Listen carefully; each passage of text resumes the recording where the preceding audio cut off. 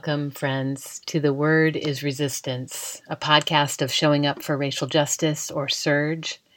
This is the podcast where we explore the weekly Christian scripture readings with an eye toward racial justice and collective liberation. My name is Nicola Torbett.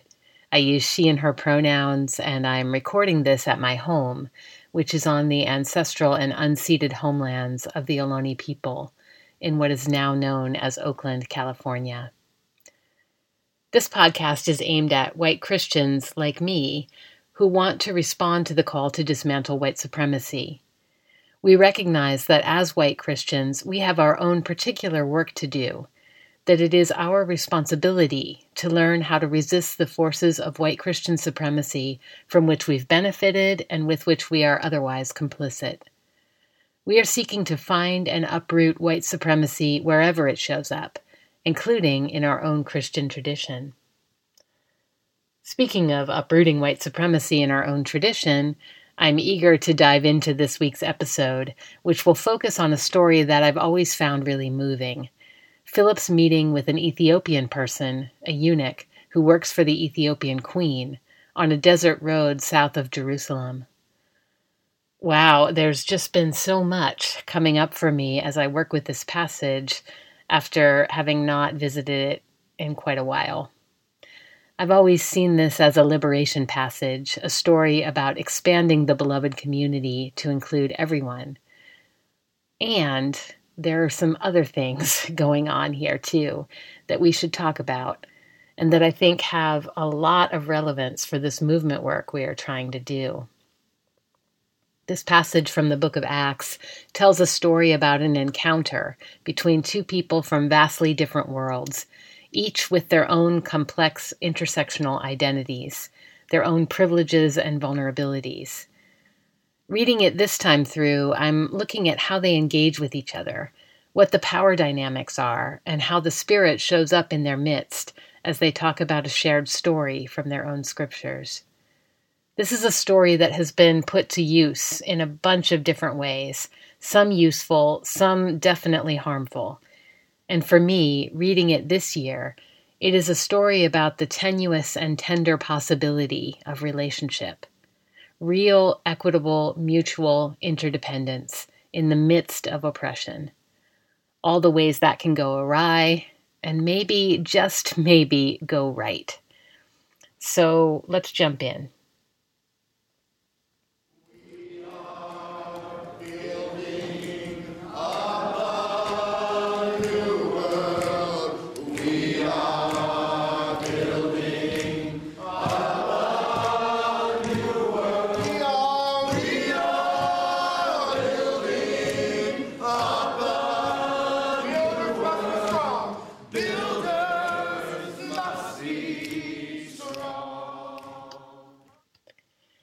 Here's the passage, which is from Acts chapter 8, verses 26 through 40, if you'd like to read along.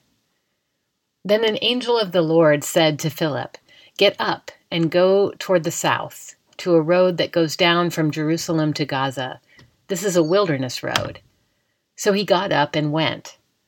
Now there was an Ethiopian eunuch, a court official of the Candace, queen of the Ethiopians, in charge of her entire treasury. He had come to Jerusalem to worship and was returning home. Seated in his chariot, he was reading the prophet Isaiah.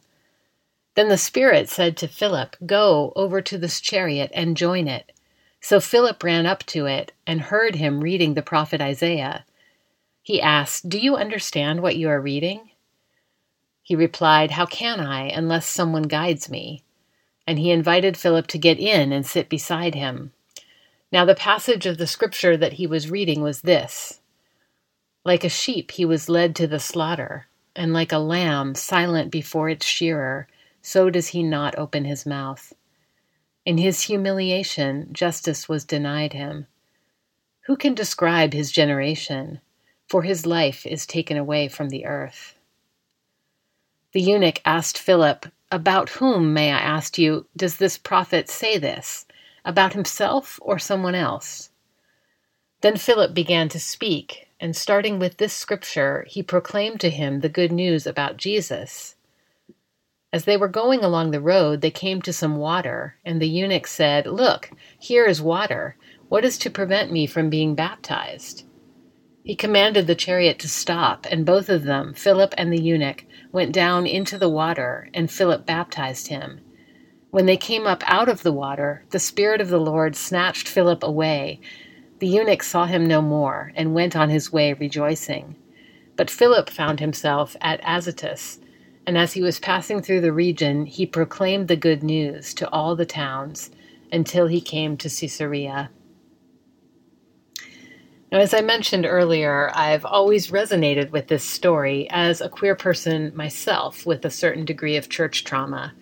I have identified with the eunuch from Ethiopia as a fellow gender bender who has faced barriers to worshiping.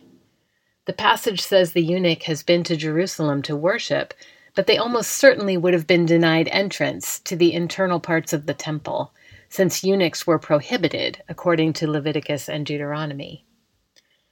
So I imagine the Ethiopian traveler was returning home disappointed, maybe even crushed by this exclusion. I imagine they were reading scripture in order to seek solace from this faith that still somehow they loved, despite never being able to enter in fully. And then here comes Philip with his story about another person, a man named Jesus, who also had been humiliated and rejected, just like the figure in the Isaiah passage they were just reading.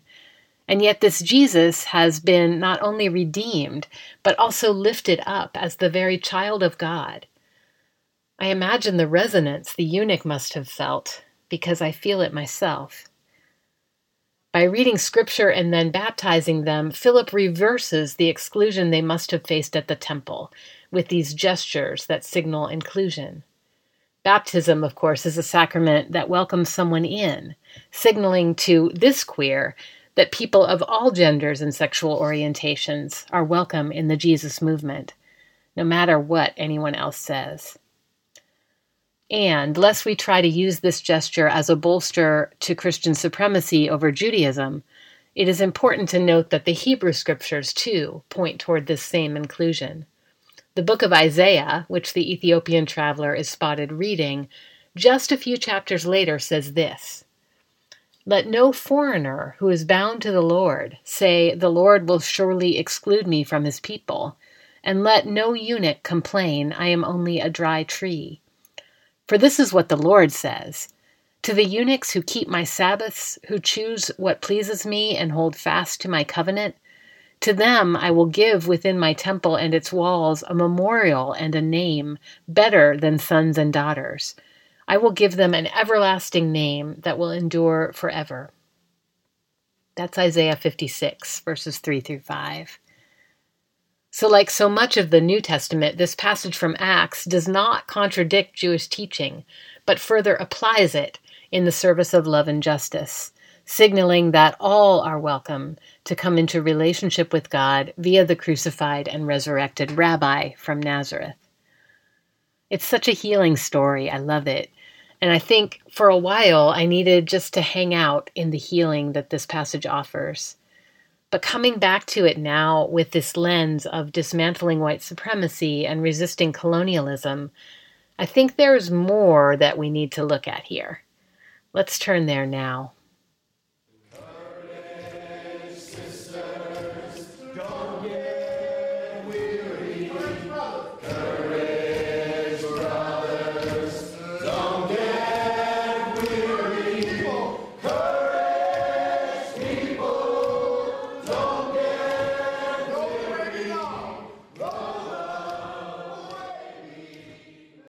I love Luke, the writer credited for the third gospel and for the book of Acts, which is where this passage appears. He seems to be just a really justice-minded guy. The Gospel of Luke is all about issues of poverty and plenty, and Acts picks up on those same concerns, with all its talk of sharing all things in common. And yet, I think Luke misses the complexity of the power dynamics in this encounter. So here we have a Black, gender nonconforming Gentile migrant who is a servant, but who also has access to wealth and imperial power, as we can tell from the chariot, that symbol of empire. And then we have a lighter-skinned, cisgendered, Greek-descended Jew traveling by foot, dependent on a nascent community for financial survival, and known to be connected to an executed insurgent named Jesus. There's a lot going on in the power dynamics here. Just picture it for a moment. A fancy chariot is slogging through sand on a barely passable road in the middle of nowhere, and up comes this jogger, probably looking pretty ragged, having traveled so far on foot, and who's trying to keep pace and seems to want to get on the chariot. I have to wonder, did the Ethiopian fear that Philip was a bandit trying to mug them? Why would they trust this guy? Did they fear for their life? Having just experienced religious exclusion, and now traveling through rugged country with no one around, in a country not their own, the Ethiopian is in an extremely vulnerable position. How did this position shape their reaction to the evangelist who appears alongside the chariot? Did they really want to invite him aboard, or were they trying to appease him? Did they really need him to unpack that scripture, which, after all, is about a humiliation and exclusion that they had just experienced for themselves? Or did it just seem safer to play along with Philip's sense of his own superiority? Did they really seek baptism, or did it just seem like a convenient way to get this guy out of their chariot and get back on their way home? Did they ride away rejoicing in Jesus, or in the relief of having survived the encounter at all? I don't think we can know the answers to those questions. But for me, the questions bring up so many other questions about trust and mutuality and the possibility of genuine equal relationship across those kinds of power differences. I suspect we all know what it feels like to go along with someone or something because we don't feel we have the systemic backup to resist. It's a terrible feeling. I shudder just thinking about the times I've felt I had to humor cisgender straight men, stroke their egos in order to stay safe. And I have more systemic backup than most as a white cis-passing woman.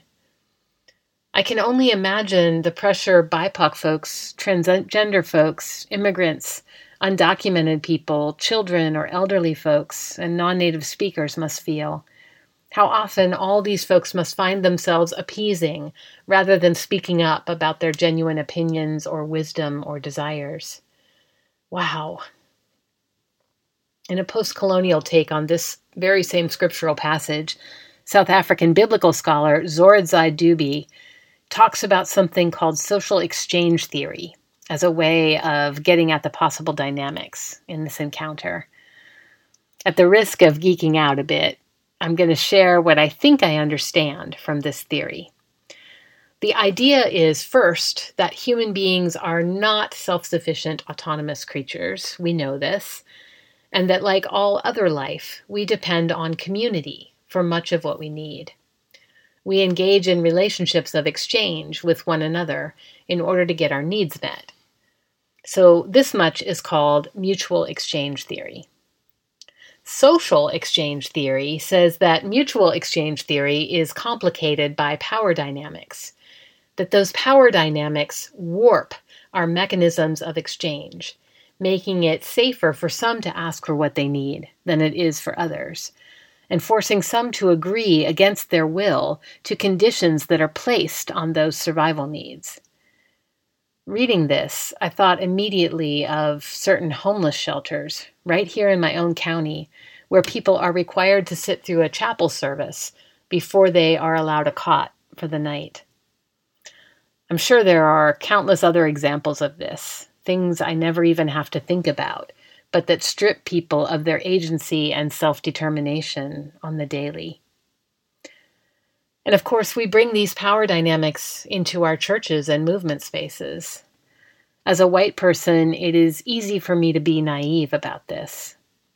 I remember many years ago, at one of the first conversations we ever had about racism at First Congo, my home church, a Black man shared that he often didn't feel he could be honest in our church meetings. And right away, one of our white members piped up saying how sad she was that he hadn't been honest and affirming that she really did want to hear what he really thought. And he was like, "No, you aren't getting it. What I'm saying is that it doesn't feel possible for me to be honest without harming our relationships and losing whatever modicum of safety I may have found here." We realized then in that meeting that there was no easy answer to this dilemma, that as much as we claim to love one another and as much as we want to be in real relationship, the playing field is just not level, and the risk is far greater for some of us than it is for others. I've often wondered just how close my Black friends can really feel to me when we still have a police force that will use me as someone who reads as a cis white woman and an ostensible concern for my safety to target them. I don't know the answer to that, and I don't think I can know, but it seems important to live in the presence of the question. It's part of what drives me to dismantle all the systems that stand between us. And of course, these same power dynamics show up in multicultural and multiracial movement spaces.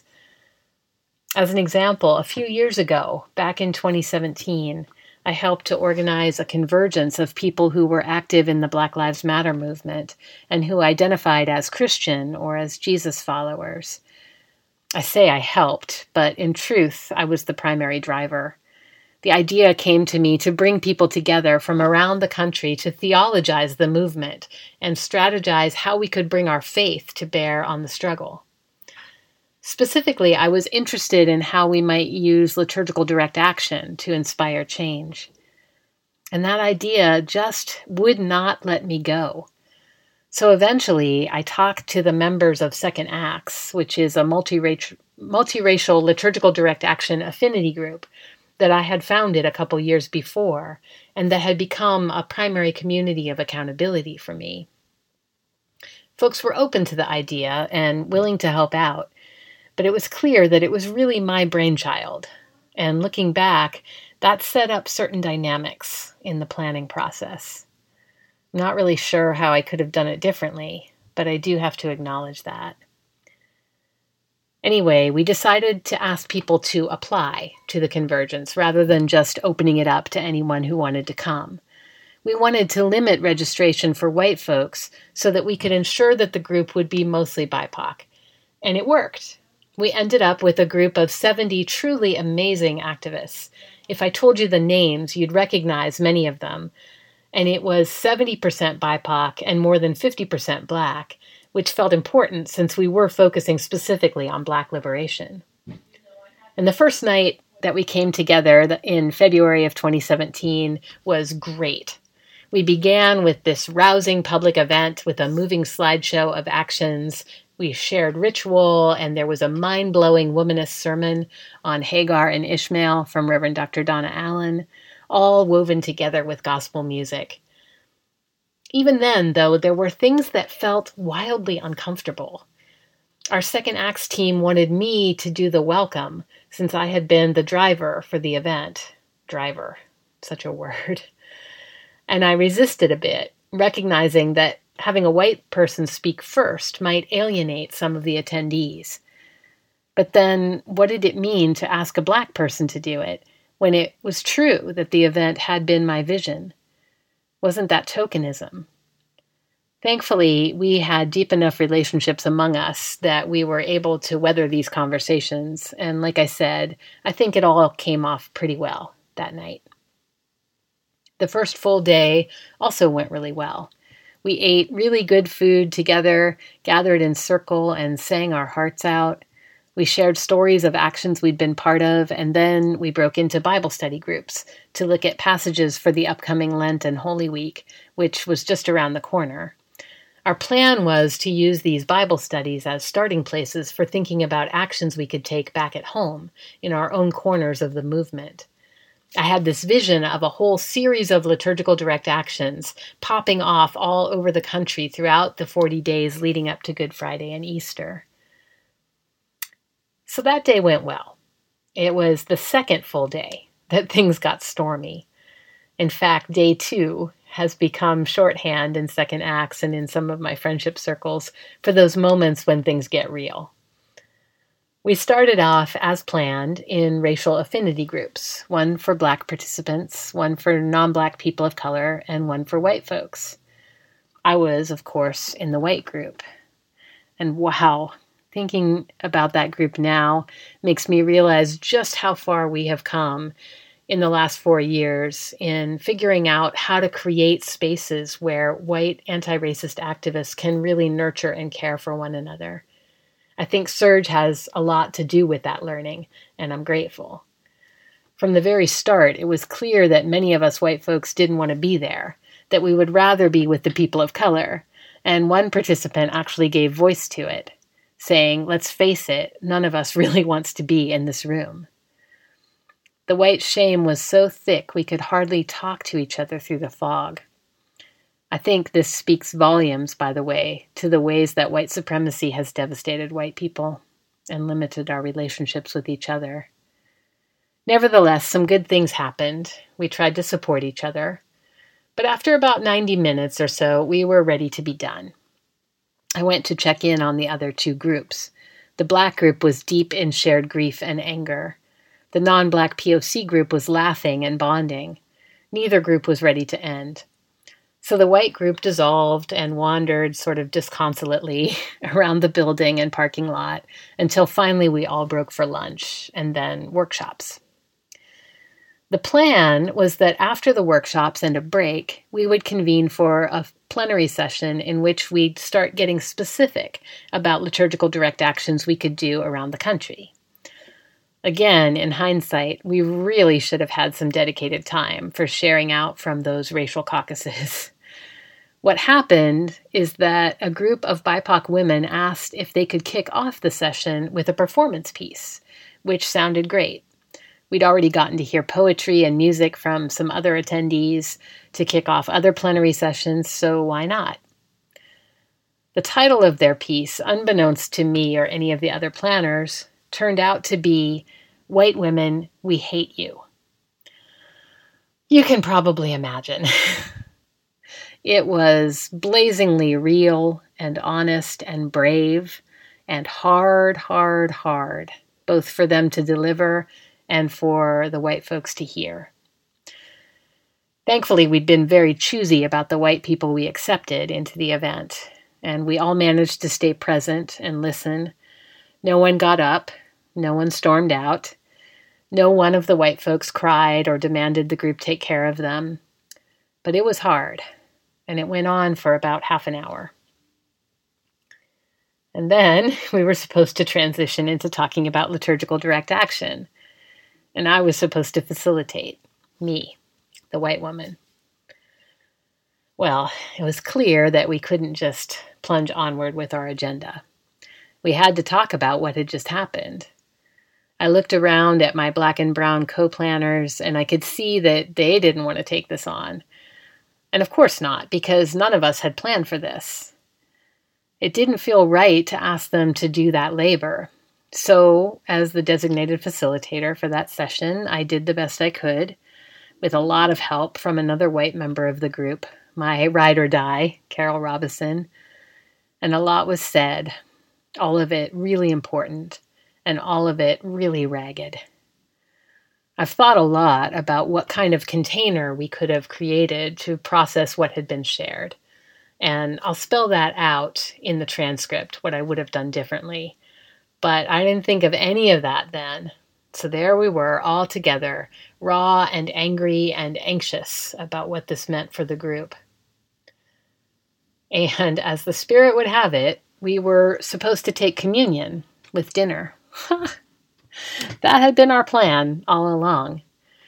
We talked about it that night all together, and some decided to abstain, while others decided to do it as an act of faith.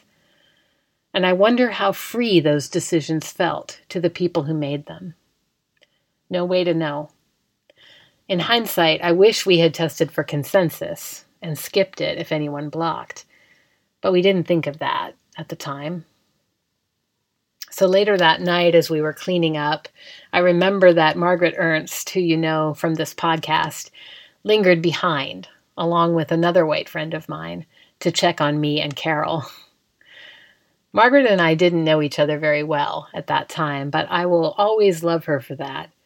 I was able to sob and sob, letting all that anxiety and confusion run out of me now that it couldn't harm anyone else.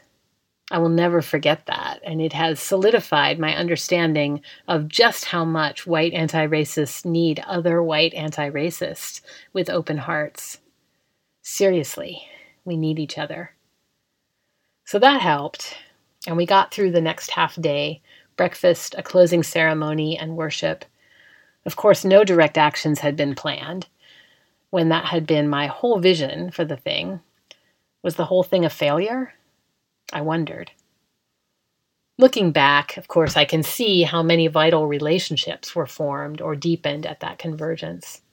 People have continued to support each other on social media. We've organized panels together, and some folks are, I think, working on a book. Every year, one or more of the people who came will post memories of the event. And wow, did I learn a lot. I think a lot of us did. Those of us on the planning team and beyond. I can't speak for everyone, of course, but I think we may be closer, actually, for having gone through all that together. But how would I really know? Sometimes I wonder how possible it is for us to be close to one another when there is so much valid reason for distrust. Sometimes doing this work feels like such a leap of faith. So thinking about Philip and the Ethiopian eunuch, I find myself wondering, what hope and direction might this passage give us that doesn't disregard the very real barriers posed by systemic power differences? For me, there's something in the setting, that wilderness road. Let's turn there now.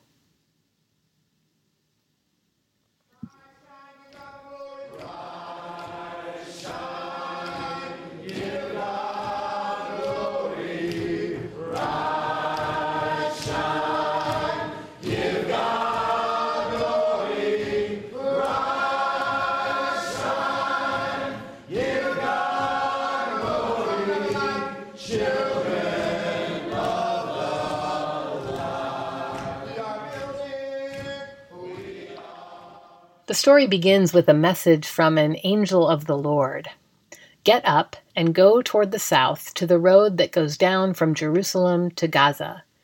And then, in parentheses, this is a wilderness road. I feel an angel wink in that last little bit, a wilderness road. We all know that the wilderness in Scripture is uncharted and sometimes treacherous space, often transformative, but also treacherous. The Spirit drove Jesus out into the wilderness at the very start of his ministry life to face the temptations, right? The wilderness is where God led the Hebrew people around in circles for 40 years as they unlearned the ways of empire and were tutored in the ways of God. Later, the descendants of some of those same people would be led home from exile in empire along a wilderness road and back into the promised land. The wilderness is a transitional space, a space that exists outside the purview of the ruling authorities. That's why John the Baptist was out there doing his baptismal thing, right? He too was calling people out into the wilderness to shed the ways of empire and take up new life in the coming kingdom of God. And so Philip is called out onto a wilderness road. Many commentators on this passage have pointed out that there was no single road that would have run from Jerusalem down to Gaza at that time. What roads there might have been would have been little more than footpaths. Gaza was the bare edge of the empire, after all, and Ethiopia was off Rome's map entirely. It makes me wonder, maybe a cross-cultural encounter this powerful could only happen off the beaten path, out in the wilderness, away from imperial oversight from either Rome or Ethiopia, which itself was a long-standing and powerful empire. So here we have Philip, a Greek disciple whose teacher has recently been murdered by the Roman Empire, and an Ethiopian servant of the queen who had been most likely castrated by the court to prevent them from having a family that might have divided their loyalties. Both had reason to be very disenchanted with imperial ways, and both have been called by their God out into the wilderness to meet each other. It feels like there's something ripe here. I'm not sure which one of these characters is most like white folks sometimes. Are we the colonial subject whose leader was just assassinated, or the servant of a wealthy and powerful empire bound to it by our very bodies? It could go either way, I think. But either way, the question for white people is, are we sufficiently disenchanted with imperial ways, with the ways of white supremacy, and with the privileges those ways have granted us? Are we willing to leave the beaten path and set out into the wilderness? Yes, but are we really ready? I had this startling moment recently with my spiritual director, the wonderful and wise Catherine Clarenbach.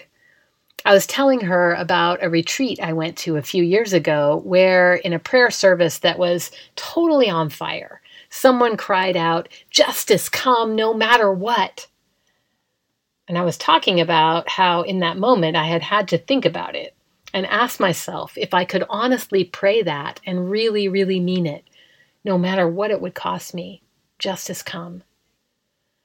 And I remember that she quoted Frederick Douglass's famous line, "Power concedes nothing without a demand." And she said, I'm a little afraid that when it comes right down to it and we're on the threshold of that justice at last, I might need to be forced. It was a sobering moment.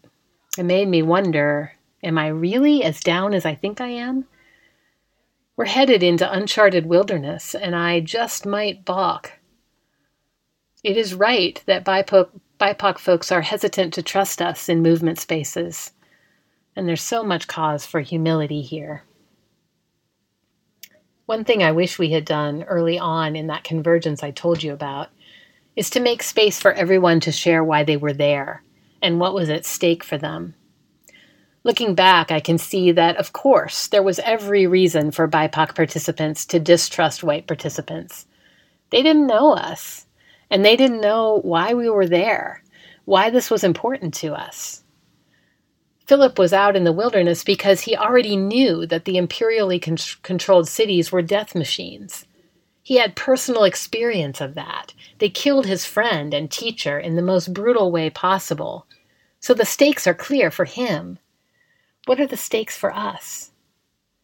And are we willing to tear up the maps, to set out from the familiar, if not comfortable, center of power, and meet people of color on the wilderness road, coming not as knowers, not as those who will explain scripture or anything else, but as fellow seekers, fellow worshipers, willing to risk everything we know for the possibility of real mutual relationship? It's a question worth lingering over, I think. The one thing I do know is that the Spirit is nudging us out there. If you are listening to this podcast, I suspect that an angel of the Lord is whispering in your ear, too. Wilderness. Go south. You don't need a map. I will show you if you're willing to trust me. There you will meet a friend you have longed for your whole life long. Amen.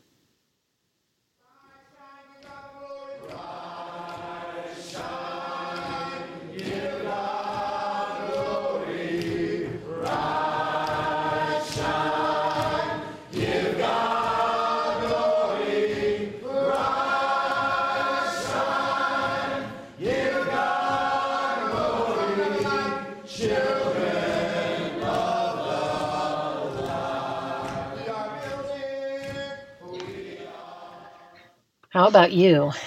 Are you willing to tear up your maps and set out on a wilderness road? Where is the Spirit beckoning you, and what is at stake for you? Not how do you want to help other people, but really what is at stake for you? What has white supremacy cost you personally? What has colonialism and imperialism cost? What has it cost your people? And if you were called to answer to the BIPOC folks you were in movement with, to say why you were there, what would you say? Getting clear on that is the first action I want to invite you into this week. The second, along with that first, is to think about your relationship to missionary work. We know that this story about Philip and the Ethiopian has been used to justify missionary work on the continent of Africa and beyond. Because, how can they understand God unless someone with superior understanding explains it to them? So much supremacy. And missionaries have worked hand in hand with colonialism to appropriate land and resources from those ostensibly being witnessed to. Does your church fund missionaries? And what kind of work are they doing? Can you start a conversation about that in your community? And what about the work you and your folks are doing here at home? Is it missionary in flavor? Are you trying to help others, assuming they need you to show the way? How can you shift into a more authentic and mutual encounter with the people you're working with and for? What would it mean to wander together out into the wilderness? Finally, I want to invite you to give to a Black-led organization that is fostering Black healing somewhere in the U.S. I'll list some examples in the transcript. If we hope to come into mutual equal relationship with the descendants of those our people enslaved, we need to do our work to heal internalized supremacy as white people, and Black people have healing work to do from the intergenerational and present-day trauma of living with all that supremacy. Part of what we can do is help to fund that work. Call it reparations, if you like, or at least a start toward them. So that's what I've got for you this week, folks. We'd love to hear what you think of this episode and of the work we're doing here generally. What are you making of it? How are your own movement struggles unfolding? And what are you learning from those? You can interact with us on our Facebook page. Look for Surge Faith. And at our podcast page on SoundCloud, search for The Word is Resistance. We appreciate your feedback very much and are especially eager to hear from BIPOC folks and people who are not Christian. How are we doing? What's working and what's not? We know we can't know on our own. Next week, we'll get to hear a resistance word from my comrade, Blythe Barnow. She always brings something powerful, so be sure to subscribe so that you don't miss it. Together, we are building up a new world. We are deeply grateful to the Freeney Harding family for granting us permission to use the song by that name in this podcast. It was written by Dr. Vincent Harding, and here it is being sung at a movement choir practice led by Minister Daryl J. Walker. Finally, I want to thank our sound editor for this week, Max Pearl. Max, so much love and gratitude to you always. That's it for now, friends. So many blessings to you for good health, deep transformation, and loving connection as we build up a new world. Until next time, I'm Nicola Torbett.